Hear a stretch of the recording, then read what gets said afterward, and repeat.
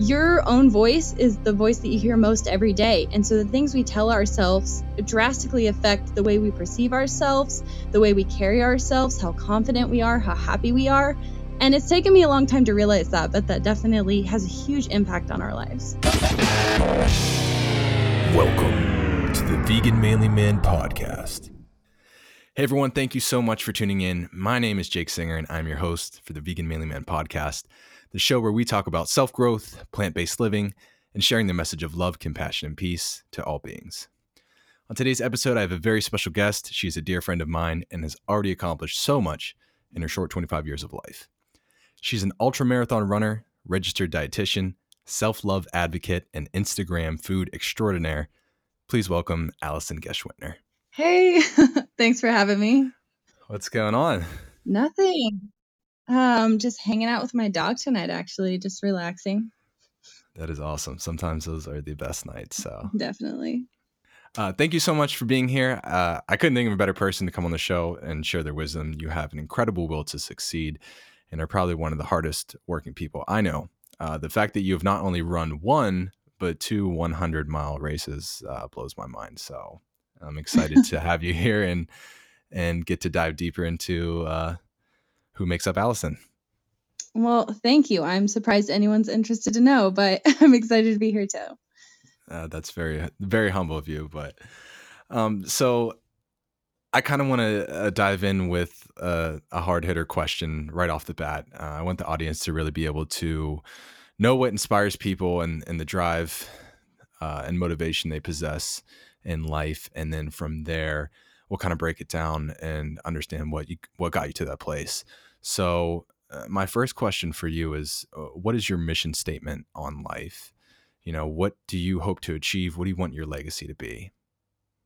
I think that's a really difficult question, I think, for people in their 20s. I think most people, if you ask them that, like, they would just draw a blank. I think the biggest thing that comes to mind for me, I guess, if I want to put together a mission statement is, for me, it would be to learn how to create happiness in my life and then to teach others how to do the same. I know that's really simple. I guess that kind of suits me well, but I think that, happiness, in my opinion, is like the highest form of success. You can look at money, you can look at status, you can look at, all the things that people try to acquire, but they're only trying to acquire those things to reach the goal of happiness. And so I feel like aiming for happiness directly instead of aiming for those, physical or monetary or, like, I don't know, ways of measuring, I guess. So I don't know. Yeah, I guess I've kind of been working on that and learning how to create happiness instead of trying to chase it. Right. Right. No, I completely agree. So what do you think that happiness means for you? I think it means living along with your values. I think the biggest thing that I've learned happiness wise is that you have to do things that are true to yourself. I think when you try to live a life to impress other people, to fit in, to live up to someone else's expectations of you, you're kind of pushing who you are and who you want to be aside. And as long as you're doing that, you're never really going to be happy. Cool. That's awesome. I think that's a great mission statement, and that's definitely that definitely ties into mine as well. So let's talk about what got you to this place of understanding that. Talk a little bit about how you grew up, what environment you were in, and kind of what challenges and hardships you faced to overcome and realize these things. I guess like most kids, it kind of starts in like middle school, high school. There's always going to be bullying, and there's always going to be like cliques and social groups and everything. And I think everyone deep down at our core, we just want to be liked for who we are, and so we try to fit in, we try to find people that are like us, but if we can't, or we don't feel liked for who we are, then we try to change and become the kind of people that we feel people will be like, people will like. And I feel like most people, when I was younger, I was fairly in tune with who I was, and I was pretty true to that person. And luckily, I had a lot of genuine friends just being myself. But I think college was probably more the time for me when I kind of really tried to fit a mold. I think maybe that's because I had this opportunity of a fresh start. You know, when you get out of high school, it's like you have the opportunity to rewrite yourself and you're older and a little wiser. You know, because when you're young, you just kind of end up where you end up. Like you don't really get to plan it or think it out. And so I thought, okay, well, I want to do all these things. Like, you know, I want to lose weight. I want to get in shape. I want to have a nice job. I want to have a great boyfriend. Like, I want to make a lot of money. I want to do all these things. And in trying to chase those things, I realized that I was getting farther and farther away from who I felt like I was, and also farther and farther away from like true happiness, which is what I had when I was younger, when I was just being myself and not chasing after this dream of, you know, being the ideal typical American, I guess. And so I think it's taken me a lot of time. I would say it probably wasn't until I was about 23 that I finally started to realize this. And I think living alone has helped me a lot with that, because I've started to ask myself, well, who am I when no one else is around? Because that's the person I need to be all the time, not just when I'm by myself. And so I've started to kind of bring that person out into the world more. And I've found that happiness return, that genuine happiness. I've reconnected with high school friends again, that I kind of lost when I was really, you know, kind of self-absorbed and trying to chase that American dream again. But I also have just found like true passion in so many things. I know veganism is one thing that helped me a lot, which is learning to be myself and love who I am, because living in the Midwest as a vegan, you're definitely very much in the minority. And so being able to just go out and tell people like, yeah, I'm vegan. Like, okay, if you're not interested in me for that reason, or you don't want to be friends, or you don't want to date, like I'm cool with that, because I am staying true to who I am. And I think just realizing that there's more power in just having a small select group of people in your life who appreciate you for who you are is so much better than being surrounded by a bunch of people that make you feel alone in a crowded room because none of them know who you are. Right. So I think that's really interesting that your experience was that you really felt like yourself until college. I feel like it's the opposite for a lot of people, and I know that was for me as well. Growing up as a kid in elementary school, middle school, high school, I really felt like I had to fit this mold. And maybe it's different being a man, because there's kind of this toxic masculinity culture that goes on. And as a young boy, you're trying to, you know, almost like compete against all these other guys. So it's like you really have to fit into this mold, or else you're cast aside, and that's not a good place to be for a male in those younger years. But you know, and I feel like in college was when I started to kind of understand a little bit more who I was, not to the extent that it would be later on years down the road, but I was kind of starting to step in for the first time and really do things that I really want to do. So I just think that that's really interesting that it was kind of the opposite with your experience. yeah. So you talked about the veganism being a big thing. When did that happen for you? Was that when you were in college, or? You know, that was kind of, so it was about 5.5-ish years ago. And so it was probably in the middle of me really trying to chase after this dream of, you know, creating this perfect life that I had envisioned in myself, like in my mind for myself. And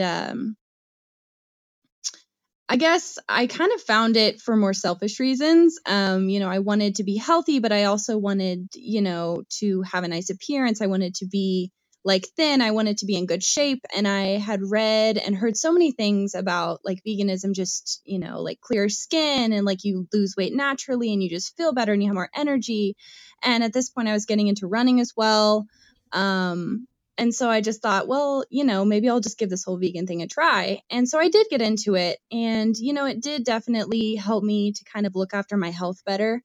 I think that it wasn't till I had been halfway I don't know, from that point where I started to where I am now, so maybe 2 to 3 years into veganism, that I really, really started to connect more with the ethical side, and that I really just started to find happiness in just, not caring what other people thought about it. I think the first 2 years I was vegan, because it was kind of new, and I had grown up, eating the standard American diet my whole life. I didn't want to offend people. Like, I didn't even want to bring it up. I didn't want to be an outcast. I didn't want it to be something that made me weird. And so I think for a while I kind of hid that part of me, when I was in that place in my life, trying to impress other people. But I think that was one of the first steps that I took into getting back to, where I am now and finding this balance in my life and this happiness, was just learning to be able to say, like, this is who I am, and I'm proud of who I am, and I love who I am. So it doesn't matter if you love who I am, and just being okay with that, and being okay with whatever the result was from being able to feel that way and say that. Right. Yeah, that's amazing. So you think then these things that you started to do in college, like running and going vegan, so they were initially to kind of fit into that mold, to be a healthy person in shape, and fit into all these other things that you wanted your life to more or less like look good for other people. That was the initial reasoning. Yeah. It's kind of funny sometimes how things, you start them for a certain reason and they lead you to a completely different lifestyle. Yeah. Yeah, for me in college, and it's funny, in high school, I was always that friend that could eat anything, had a great metabolism, could eat whatever they wanted and never gained weight. And, like, I think for a lot of women, it's not till like college where it kind of hits you, your metabolism slows down. And so even though I was never heavy, I was never overweight, I just would look at other people or models, like everyone likes to watch the Victoria's Secret fashion show and compare themselves. And so, I look at that and think to myself, man, I could just have such a better life if I look like that. And I think that's kind of where it all started, chasing after, the typical dream that's sold to us as how we should be or what we should strive to be. Right. And so I did start to change a lot of things about my life. And I thought, well, running's great. Running helps you burn calories, blah, blah, blah. And so I kind of got into running, and that progressed. I started out just doing like 5K, 10K, half marathon, and then a full marathon, I think within like a year. I trained up to doing that because I just like dove right in. And then, I worked my way up to like the 50 milers and then the ultra marathons. And I'd say around the time I started running like 100 milers, it wasn't about burning calories, because in order to train that much and run that much, you have to want to do it to just be able to get out there as an athlete and for the love of the sport and the running community. And so it kind of slowly changed. But I would say veganism was the same. I initially got into it maybe for more vanity kind of reasons. And then along the way, I started to really connect with the ethical side. And I've talked to a lot of people who are vegan about this too, who initially did it for like health reasons, because I think it really is hard for people to accept, what happens to animals when they're contributing to it. I mean, no one wants to feel guilty or feel bad. But I think after being out of that, being vegan for 2 years or so, I could finally, step outside of that and kind of get more of an outside perspective and be like, wow, this really is wrong. And I'm allowing myself to understand this and feel this way because I don't feel guilty for contributing it. So, it's kind of hard because it's like, how do I get other people to that place where they can see it the way I see it when they're still, kind of living that lifestyle? Right. And I think that ties into the whole pragmatic approach, and we can get into that in a minute here. But I kind of want to touch back on the running. When you said you progressed to the marathons and stuff quickly, when you were doing those, was your motivation still just, oh, I got to burn these calories? Because I know, like, I've done a marathon, and for me, where I was in my life at that point, it was a very liberating experience of kind of knowing what I'm capable of. But were you still in that place of kind of seeing it as something that wasn't necessarily for self-growth? It was kind of just this like physical benefit? Yeah, definitely. I would say my first marathon I ran, I know it was definitely more like oh, the more I run, the more calories I can burn. And then, it was almost like, so I got into counting calories when I was doing all this, like when I was first starting to train for my first marathon, like that first year where I really got into running, it was like, okay, I'm going to lose weight. I'm going to hit this goal weight, which I did. But I did it with like counting calories, and I was always hungry all the time. And so then I got to that point where I was like, well, now I have to run more and I have to run farther because I have to burn more calories because I want to eat more food all the time, because my body was trying to make up for that extreme quick deficit that I created, instead of just doing it in an intuitive way, which is what you should do. And I know that now, obviously, as a dietitian. But at the time for me, yeah, it really was. It was like, this many miles burns this many calories, which means I get to go home and eat this. Like it was like a reward kind of thing. And I think it's easy to fall into that system, especially when people get into counting calories. It can be a good tool sometimes, but most of the time, intuitive eating is obviously going to be the best option, which is one of the things that's hard as a registered dietitian, because sometimes we're taught, to teach people to count calories, to count carbs, to do this stuff. And the truth is, like, when you choose the right foods and you just have the healthy, kind of mindset, you can usually, eat the best for your body and lose weight if you need to. And if you don't, by intuitive eating, exercising regularly, and eating healthy, then you probably don't need to. But anyways, where I was at this point, yeah, it kind of spiraled and it kind of took a bad turn for a few years. I really got into like long distance running. And I think when I got past the marathon point, it wasn't about burning more calories, because I don't think that, running 70 or 80 miles a week is something that anyone can motivate themselves to do just to burn calories. At that point, it really was more like for my ego to be able to say, I can do this, like I can run this far, I can do this. And it made me feel good. It gave me something to kind of dedicate a lot of my time and energy to. And it did teach me a lot. You learn a lot doing races like that. You realize how strong you are. You realize how much you can push yourself, and what you can overcome when you really want to do something. But I think it's just finding that healthy balance between like being able to ask yourself why you're doing something. I know that's been something I've had to do a lot. Stop and step back and say, okay, well, why am I doing this? What's the reason for doing this? Like, am I training for these races? Am I eating healthy? Am I doing all this for me because it makes me happy, because it, adds to my quality of life? Or am I doing it because I'm trying to impress people, or because I'm trying to live up to some kind of expectation I've created in my mind? And so I think slowly asking myself that question, I've kind of pulled out of that, and kind of back into, I guess, where I feel better. And it's crazy because in doing that, I've backed off on my running. So I did do those 200-mile races, which were incredible experiences, but I haven't really been running much in the last 2 years. And I would say it's actually been kind of nice to just take a break and take a step back and to kind of focus on other areas of health. I've talked to a lot of people who get into like working on physical health, eating healthy and exercising and being outside. And that's great. But I think once you kind of feel like you're in tune with that and you're in check with that and you're where you need to be, a lot of people, including myself, move on to working on like the mental aspects of health. Like, how do I feel? What things do I say to myself every day? Do I build myself up or do I tear myself down? Because your own voice is the voice that you hear most every day. And so the things we tell ourselves drastically affect the way we perceive ourselves, the way we carry ourselves, how confident we are, how happy we are. And it's taken me a long time to realize that, but that definitely has a huge impact on our lives. Right, 100%. And there's that saying that's kind of been going around lately.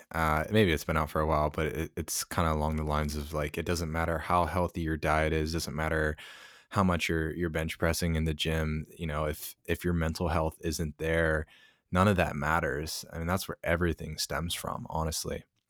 So if you don't have your mindset right, then it's all those things that you're doing are going to be kind of like where you were when you first started, that you're doing it for kind of these external factors that aren't healthy. You're trying to satisfy your ego or impress others, etc. Like, I think that there is kind of a threshold that you cross when, someone who's getting into a healthy lifestyle. At first, you may not realize, when you're doing it, that the most important thing is to satisfy your self-love, so I think that that is such a huge thing. Like if you're accomplishing these goals of like running a marathon, or going to the gym 5 days a week, eating a healthy diet, like, it really should reflect back on yourself. You said, Mhm. why are you doing this? And I think that when you can kind of get in tune with yourself, and your why becomes, because this is good for myself, for my self-love, for my environment to be able to create happiness on a daily basis. And I think that that's really where most people need to be, but most people don't realize. They think that it's these external things, like, when they lose weight or something, oh, I need to lose weight so that people will view me differently, et cetera, et cetera. So, you know, when do you think that you kind of cross that threshold? Because this is all, first of all, like how many years was this kind of progression of starting off just running and then eventually going into these marathons and ultra marathons? So my progression for running actually was, I think, kind of fast. I went from not running at all to running my first marathon in about a year. And then the following year, I ran my first 50K, which is 31 miles. And then the following year, I did a 50 miler. And then the following year, I did a 100 miler. So basically, it was a 4-year span from not running at all to running 100-mile races. Yeah, that's crazy. And so along that journey, when did you feel like you kind of crossed the threshold from that, oh, I'm going to run so I can burn calories, to running because I enjoy it and I'm challenging myself? So when did that happen, and what motivated it? Um, Honestly, I think it was my transition from running marathons to ultra running. Training for a marathon, I was running like 50 miles a week, which I think that's about as much as someone's going to run just to burn calories. I think past that point, your hunger drive increases, so you naturally are going to eat more. I don't think you're getting any more weight loss benefits from running 70 to 80 miles a week, which was what I was doing, training for both my 50 and my 100-mile races. And I think that's kind of the point. Like when I started training for my first 50K, it was more, because I wanted to prove to myself that I could do it. And I think it's also maybe the community. The ultras, like the 50Ks and 50 milers and 100 miles, people get out there all shapes and sizes, all different age groups. You have people in their 80s out there, running ultra marathons. It's crazy. And this community Wow. of people, they just welcome you. Like they don't care what you look like or how big you are. One of the ultras I did also hosted a marathon, and they gave the marathon runners the same amount of time as the 100-mile runners to finish. And they just started 2 hours after us. And so they literally had like 30 hours to run a marathon. And so there would be people who would come out who would be very heavy set, that normally would not be able to finish a marathon, and they would walk the course. And I love that community. And it made me realize that, like, this is what matters, like being surrounded by people who support you and wanting to do good things for yourself. Not people who want to judge you or people who are worried about times. And I don't want to stereotype anyone, but I think the marathon world is more catered to that. A lot of marathon runners want to train for Boston. They look up to Olympic athletes. They want to be lean, want to look like runners. Right. I think ultra running is kind of a different world. Ultra runners are just out there to be in nature and to have conversation and to push themselves and to, just set goals and see what they can do. And so I think my transition from marathon running to ultra running was kind of that slow, or kind of what initiated that transition, that slow transition into kind of running being something for me and not for anyone else, or not look a certain way. Right. And just to touch back, I'm not sure if there are that many people that want to look like marathon runners, but maybe there are. At least not me. When I trained for my marathon, I lost a lot of muscle, and I was very sad. Luckily, it came back quick, but Yeah. maybe that's just the guys anyway. But No, I'm sure I'm sure there's a community of people that want to have the marathon physique. So no, not to cut up on marathon runners at all, Right. but No, I definitely think it's more prominent for women. I think we just tend to feel like we have to minimize yeah, ourselves sometimes, that we need to be like small, and that men are supposed to be big. And I think that was one of the things, I know you touched on a little bit earlier, how a lot of people, like, one of the main things, at least in America, is weight loss for, trying to find happiness. Like, oh, I'm unhappy. If I lose 20 pounds or whatever, I can fit into this size of jeans. Like, I'll finally be happy. Um, and I think that it's great to have a goal of health, to want to feel comfortable. If your joints are hurting because you have too much weight, if your blood pressure is too high, if you're not taking care of yourself and you need to lose weight, by all means, make lifestyle changes that are positive, but make sure that they're sustainable and that, they do still benefit your happiness.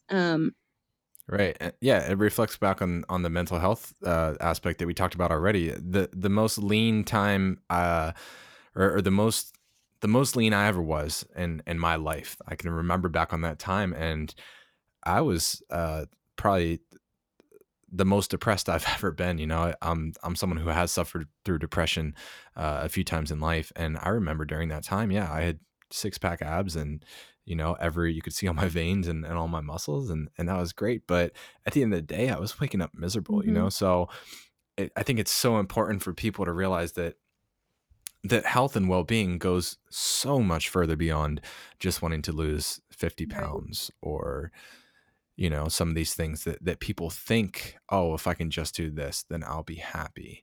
And I don't care what it is, but happiness is not a destination. So I don't care where you're trying to seek it. If you're trying to seek it at all, you're never going to Right. find it. Yeah, So if you always think that happiness is somewhere else, it's never going to be where you are, right? Like, it's never going to be just where you are right right. now. If you always think it's something that you don't have, which is what we tend to think when we're not happy, that happiness is somewhere else.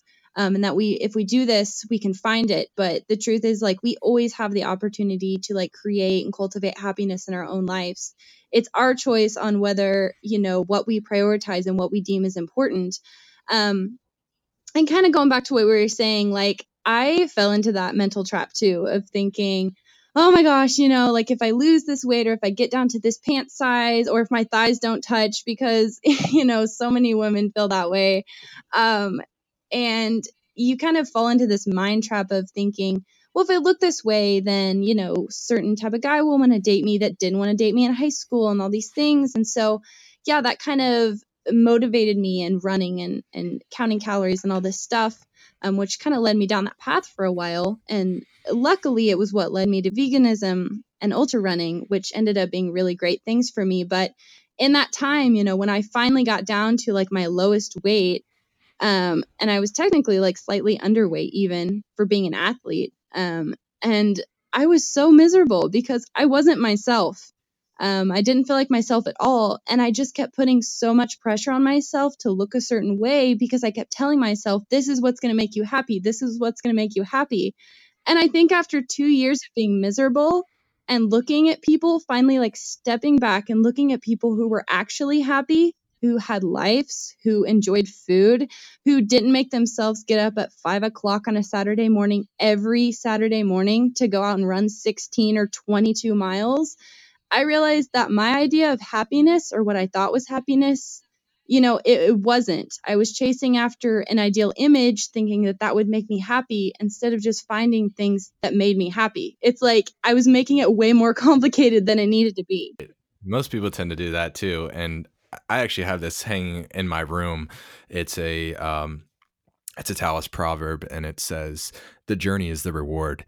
And I think that is so key of a saying or phrase to really repeat to yourself on a daily basis, because when you're living in the future, and you think, like you said, that you're going to get to this destination, it's once you get there, there's always going to be something else. If you can find happiness in your here and now, on your journey, that's what it's all about. Now, there's a big difference between kind of waking up every day and not doing anything and not working towards anything. I understand not finding happiness in that. But if you are actively trying to better your life, just because you aren't at your goal yet, that doesn't mean that you're automatically going to be happy when you reach that goal. The fact that you're trying to better yourself on a daily basis, that journey of doing that should be your reward, should be your happiness. And if you can tap into that mindset, it's a very, very powerful thing, because you will focus more on the daily actions that are going to propel you forward in life, and realize that there's always going to be something more. You're always going to want something more. That's human nature. I don't care if you say, oh, if I could just have all this money and this big house and this and that. Well, even if you get that one day in your life, unless you've really tapped into this mindset, then you're just going to be wanting the next big thing after you get there. So it's like the poor millionaire. It doesn't matter how many of these things or how many of these goals you achieve. It's about the daily progression forward, and that's all we have is one day at a time. So I want to touch back on when you started running. So you were doing all this stuff, and you were a full-time student as well. What got you into nutrition and wanting to be a dietitian? I think being at that point where, again, my focus was kind of on like weight loss and health, and running. And I was starting to turn more away from like eating healthy for weight loss and more towards eating healthy to feel good, eating healthy to take care of myself so that I can get the best out of my years. I think people make a common mistake. They think, oh, I don't want to eat healthy because then I'll live to be 100 and I'll be miserable from like 80 to 100 or whatever. But the truth is, like, people who develop chronic disease usually develop it like in their early 60s, and then they live with it for 20, 30 years. Eating healthier and living longer doesn't mean that you're just prolonging your misery. It means that you're putting it off longer, and it usually means that you have better quality of years later on in life. And I think that's kind of a misconception. I know a lot of people who take good care of themselves that are in their 90s that still live independently, that can still, drive a car and go places and do things. And I know people in their 60s who haven't taken care of themselves, who live in assisted living and have been there for over a decade. So I think this idea that, well, I don't want to live too long, or live in the moment, or I'm just going to enjoy now and whatever happens, happens. I think it's good to just enjoy the occasion sometimes, to treat yourself. But I think finding that balance between, really investing in your health and really taking care of yourself is important too. And I think for me, that's been one big thing, is trying to find that balance between taking care of my long-term self and taking care of myself right now in this moment, and trying to find that balance between the two and making sure I'm honoring both. Right. Those are all great points. And do you think it's a challenge when you're dealing with patients or with other people, when you say that you're a dietitian and that you're plant-based as well? Do you feel like some people kind of automatically discredit you, or do you think that having the registered dietitian title adds to your credibility? What's kind of your experience with that? I think unfortunately a lot of people don't really know what my credential actually entails. So registered dietitian, basically, this is the highest level you can be in the nutrition field. We are considered the nutrition experts. We have an academy. We have a licensure place. We have a licensure exam. And every state has its own, licensure expectations. So it varies. And they're pretty strict on that. We have to do continuing education units to keep everything up. And so, a lot of people kind of use the words registered dietitian and nutritionist interchangeably, unfortunately. And so when people hear registered dietitian, they go, oh, like a nutritionist. And it's like, no, because nutritionist doesn't have any kind of limitations on it. So really anyone could call themselves a nutritionist. I mean, you could take one general education nutrition course and say, I'm a nutritionist, and enjoy stuff on social media. And I think sometimes that's the problem. Right. Yeah.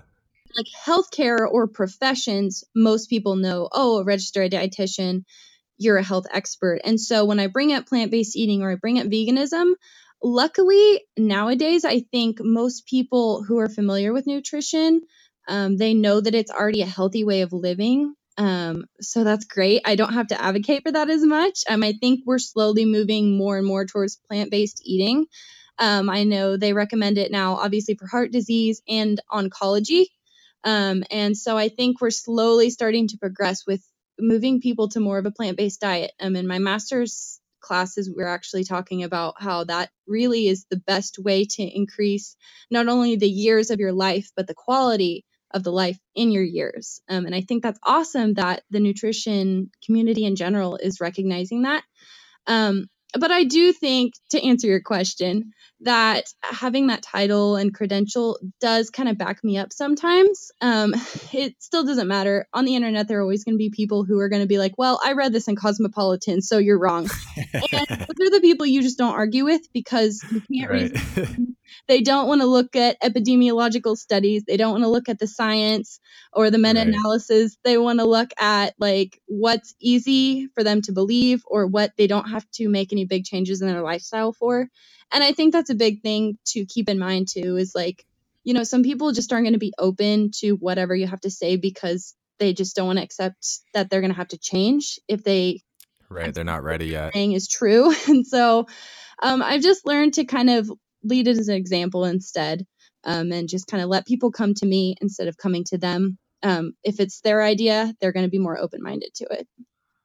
Right. And what about the people that you see when you're on the job?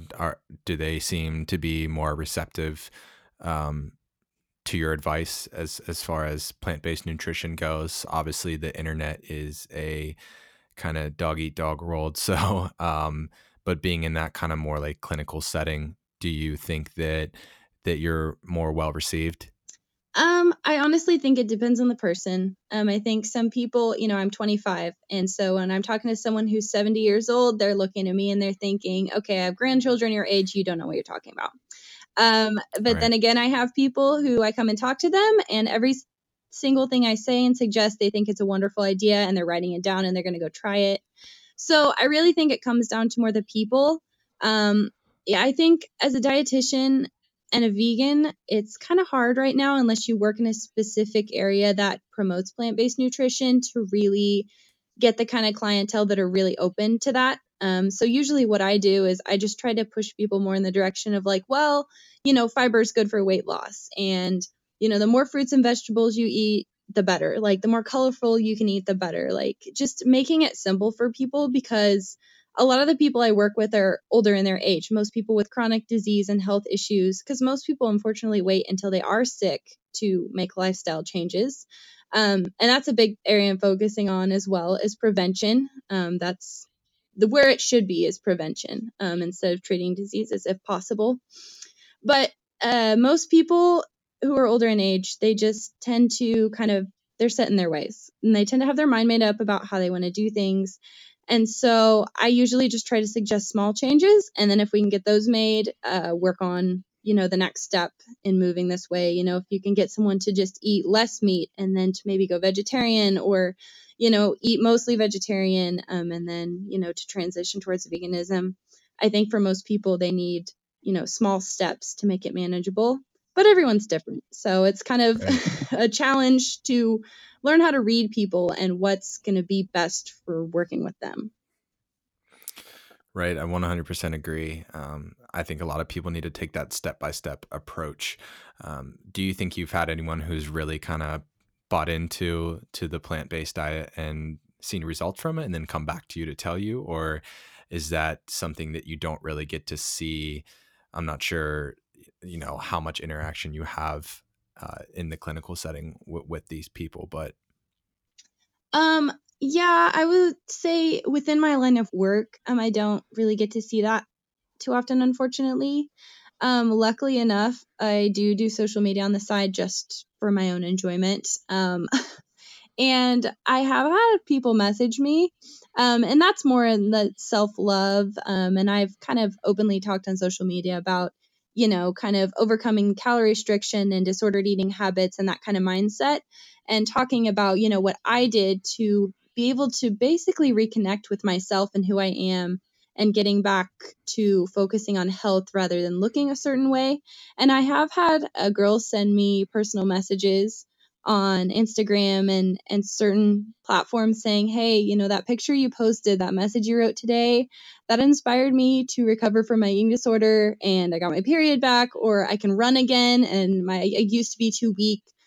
Things like that just, it makes everything worth it. I mean, if I get one of those messages a year, it makes everything I do on social media worth it. And I guess that's kind of what keeps me going. So unfortunately, within my professional career, what I get paid to do, it's not so much, but and I have had people on social media kind of reach out and say, hey, you inspired me to eat more plant-based. I love, your food that you make or your recipes. I tried this and I liked it, so I'll eat this more often. But I'd have to say the biggest change I feel like I've been able to make is when you can share your story and someone can connect with that on a personal level, and it can inspire them to think, well, I felt that way too, and she's, changed, she's happy, and I can do that as well. And to have someone message you and say, hey, like, I found my way out of this idea of trying to fit social norms, and I feel like I love myself again and I'm happy, and thank you for that. That really makes it all worth it. Wow, that's amazing. And I think that in a culture where we have this social media, like culture, as far as how many likes you get on a post and how many followers you have and stuff like that, I think it's really critical if you're going to consider yourself an influencer or really share things on social media. You really have to understand, what is your why? Why are you doing this? And if you don't really have a good one, it's it's kind of, I feel like, taking away from this amazing platform that we have. And it just goes to show that if you have a good why, it doesn't matter if you get 1,000 likes or 100,000 followers. If you even reach out to one person, you have the potential to change their life. And that's obviously what it seems like has happened for you, and how you've shared yourself on social media as a platform, and put out this amazing content to be able to help people. And I think that there's really something to be said for that, is seeing that you have a genuine want to help people, and it's less about the likes and the followers, and more about, okay, who can I help? If it's one person, Right. then your job is done. Yeah. And and your social media account is amazing, by the way. Thank you. If people don't know who you are or don't follow you, I mean, your food pictures are some of the most aesthetic things I've ever seen. I have no idea how you create these masterpieces. They look too good to eat. I wouldn't want to eat it. Like, I feel like if I made something that beautiful, I would just have to let it sit there and just revel in just looking at it. But tell me more about how you got into kind of sharing that on social media, as far as making food goes. So I think, like a lot of things that started 4 or 5 years ago, yeah, my account started less than a year after I went vegan. So I was kind of in that part of my life where I was still kind of focusing on trying to chase this idea of happiness. And I remember, I think I just started it because I came across a really big, social media presence that was vegan, and she had a ton of followers and a ton of likes and a ton of people, thought she was so amazing. And I was like, man, I want that too, just that, trying to satisfy that ego. And so I got an account and I started posting stuff. And it started to grow and grow. And so the more it grew, the more it motivated me to keep putting in time and energy and effort. And I think after a while, just like running or anything, or, being vegan, it kind of slowly started to switch over to a better place, to where I stopped doing it for self gratification or needing approval from other people. I started doing it because I started making friends. I started connecting with people. I started to realize that I had this ability to help people. And I do feel like in some ways, I have the potential to be like a leader, because I'm very open. I'm not afraid to be vulnerable. I'm not afraid to be honest and to put myself out there.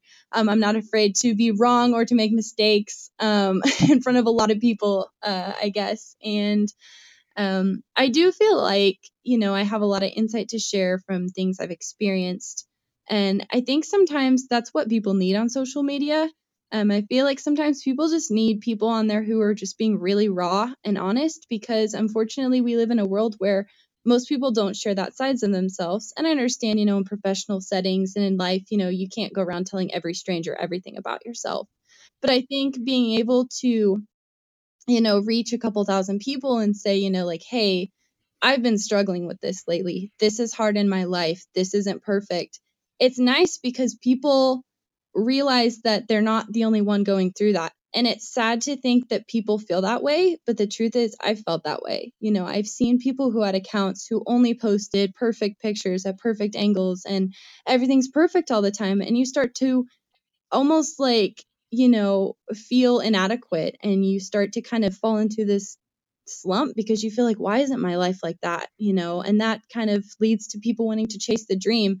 And I think once I started realizing that, if I posted certain things, I was just buying into that idea, not only that my happiness needed to be validated by other people's likes and approval, but also that I was leading people to start to believe the same things that I was, and I was leading them away from happiness instead of towards it. And so in the last few years, I've kind of tried to change the direction with how I've changed my life, which is showing people this is the real me. These are my flaws, these are my struggles. Like, come be human with me because I'm here being real with you.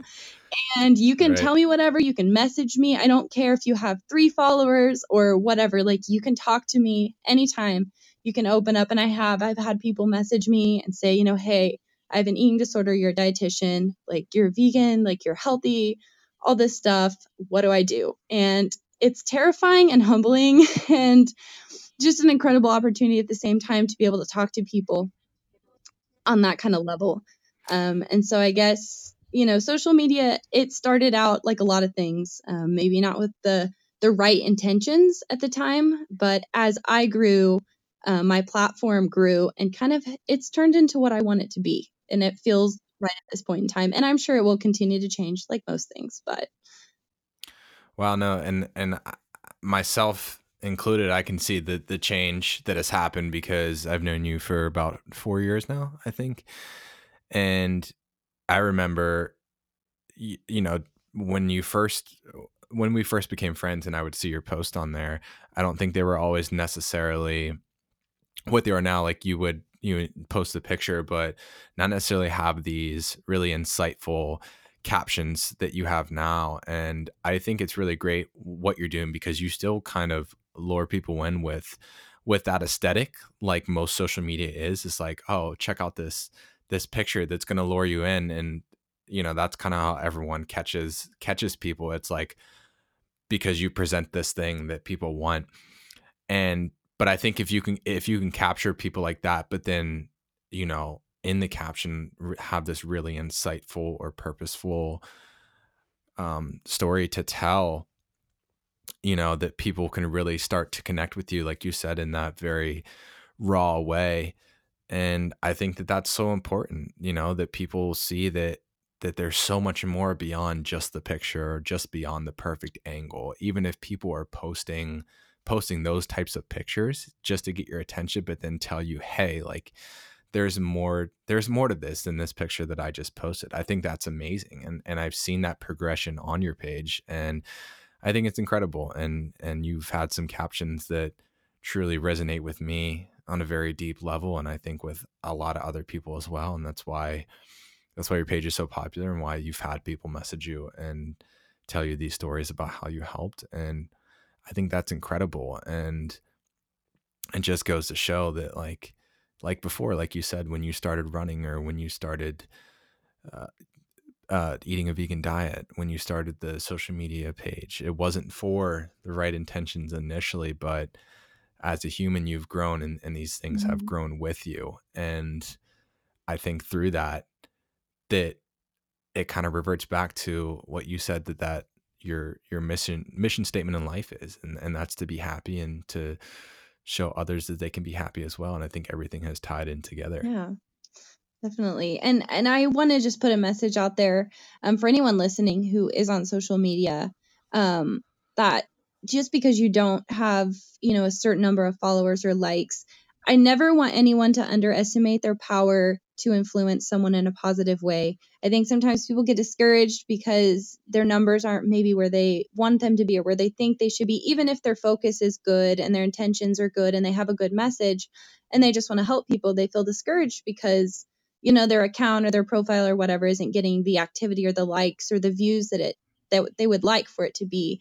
And I think, even if you don't get messages from people directly saying, hey, you helped me, a lot of times, most of the time when we help people, we're just planting a seed. Because I will say that sometimes it takes 10 or 20 exposures to something or some kind of idea for us to finally for it to finally click and for us to have that moment where geez, I've heard so many people tell me this same thing. And you might be the 12th person or the 20th person, or you might be the first person that just, helps set it up. So somewhere down the road, people become open-minded to something. And so I think you can't ever underestimate your ability to make change, because if you change one person, they might change one person and cause a chain effect. So I think if you have a positive message, if your heart's in the right place, don't ever feel like I'm too small to make a difference. Always put your content out there, always be real with people. And I think that will always draw people in. Right. 100%. Well said. Absolutely. So there's one more thing that I want to talk about with you, and I think most people would be interested to know, and that is, what does your diet look like as a registered dietitian, as a plant-based athlete? What kind of things are you eating on a daily basis? So honestly, I eat a very simple diet, and I always tell people, hey, you don't have to eat like me if you want to eat vegan. There's a million different ways to eat vegan. But for me personally, I'd say I have oatmeal almost every day. In the summer, it might be overnight oats, and in the winter, it's cooked because it's warm. And you can do a million different things with that, between the fruit and nut and seed combinations, or peanut butter, almond butter, cashew butter. You can add in different spices, chocolate or cinnamon or whatever. So I really just get creative with oatmeal or oatmeal typed things like pancakes or whatever for breakfast. Pretty much always with oatmeal for breakfast. And then lunch is pretty much always just some kind of protein, whether it's edamame or some kind of noodles or tofu or whatever. And then I just pair that with veggies, and then usually some kind of carb. Potatoes, or I'll add a hummus or things like that, like beans, anything like that. And then dinner is usually, again, just veggies and a healthy carb and some kind of protein. And then if I want a snack in the afternoon or in the evenings, I usually go for fruit. So that's pretty much my diet. Again, it's not perfect. I also have the occasional dark chocolate, because who doesn't love dark chocolate? And the occasional glass of wine or whatever. But overall, I would say that, probably 95% of the food that I eat in a week is going to be just a whole plant food. Right. And I think that's a good number to aim for. I think that's a great number. I've heard multiple times health is dependent upon what you do most of the time. So, like you said earlier, it's like finding that balance and, what you're doing most of the time, but still enjoying life at the same time. Right. I think sometimes people can get too wrapped up, and again, I have in the past, of that idea of perfection or 100%. And so that's why I think 95 is a good number. It's high enough up to there to where, that's 95% is pretty much it'd be if one meal a week was you just let yourself eat French fries and vegan chicken nuggets, or, pizza or something, greasy processed food, one meal a week. And granted, I don't think it's necessary to plan out days or meals where you're going to eat junk food. I think if you just let your body naturally say, hey, today I want some chocolate, that's kind of what I do. I don't ever plan out specific days or cheat meals, as some people call them. I think just eating healthy as often as possible, and then occasionally when you feel like having something else, going for that. But just avoiding that idea of perfection or 100%, or saying, oh, I never eat refined sugar, or I never eat oils. Well, okay, if I want a couple squares of dark chocolate, I'm just going to let myself have it, because that mental stress that you put on yourself trying to always be perfect isn't healthy either. Like all or nothing mentality. Right. Yeah. And you can't have that all or nothing mentality. You just have to have the I'm going to do the best with what I can every day mentality. And that's enough to really prevent, disease pretty much as the 100%. I mean, the stress that trying to be 100% all the time adds on probably doesn't make you any more healthy than the 95%. So Right. I say just be a little flexible.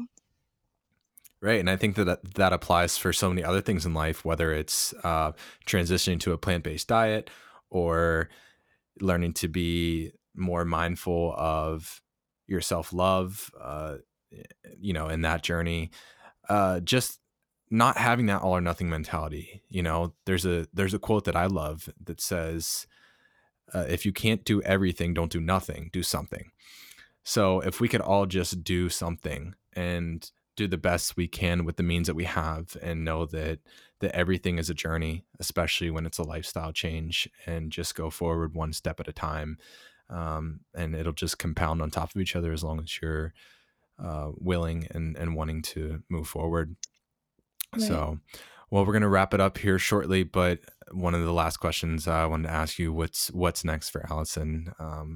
Career, vegan advocacy, any new athletic pursuits?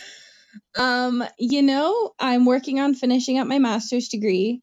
I did do 2 semesters, and then I got my RD credential, because that's kind of how it works. Halfway through your master's, you can sit for the exam. And so I did. And unlike most people, I decided to take some time off. I took basically like a year and a half off for myself, and I'll be going back in January to finish everything up next year. And I totally recommend, like, hey, follow your own path. Like, if you feel like you're too stressed out or overwhelmed, don't be afraid to give yourself a break. Don't feel like you have to do what everyone else is doing, because I was just in a place where I just knew, like, I needed a year off, and it's fine to do that, because I'm going back now and I'm going to finish it. And so I'm totally okay with that. Once I finish my master's degree, my plan is to hopefully move west. Colorado or California are definitely on the list, but life's open, so I'll end up where I end up, but definitely to move out of the Midwest is a goal of mine. And then, I don't know, my 26th birthday next summer falls on a Saturday. And so I'm hoping to maybe find a marathon to run, to get back into running, kind of ease back into it. I guess a marathon's easing back into running for me. So yeah, for you. And then maybe some ultras after that. We'll see.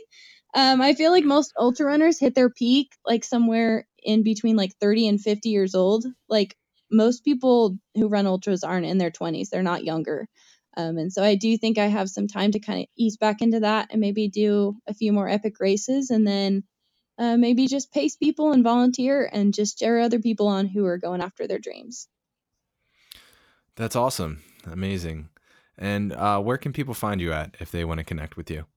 I'd say the easiest way would be on Instagram.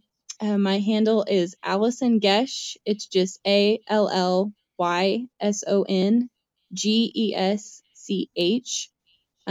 That's really the only place I'm regularly posting often. So I'd say that's the best place to find me.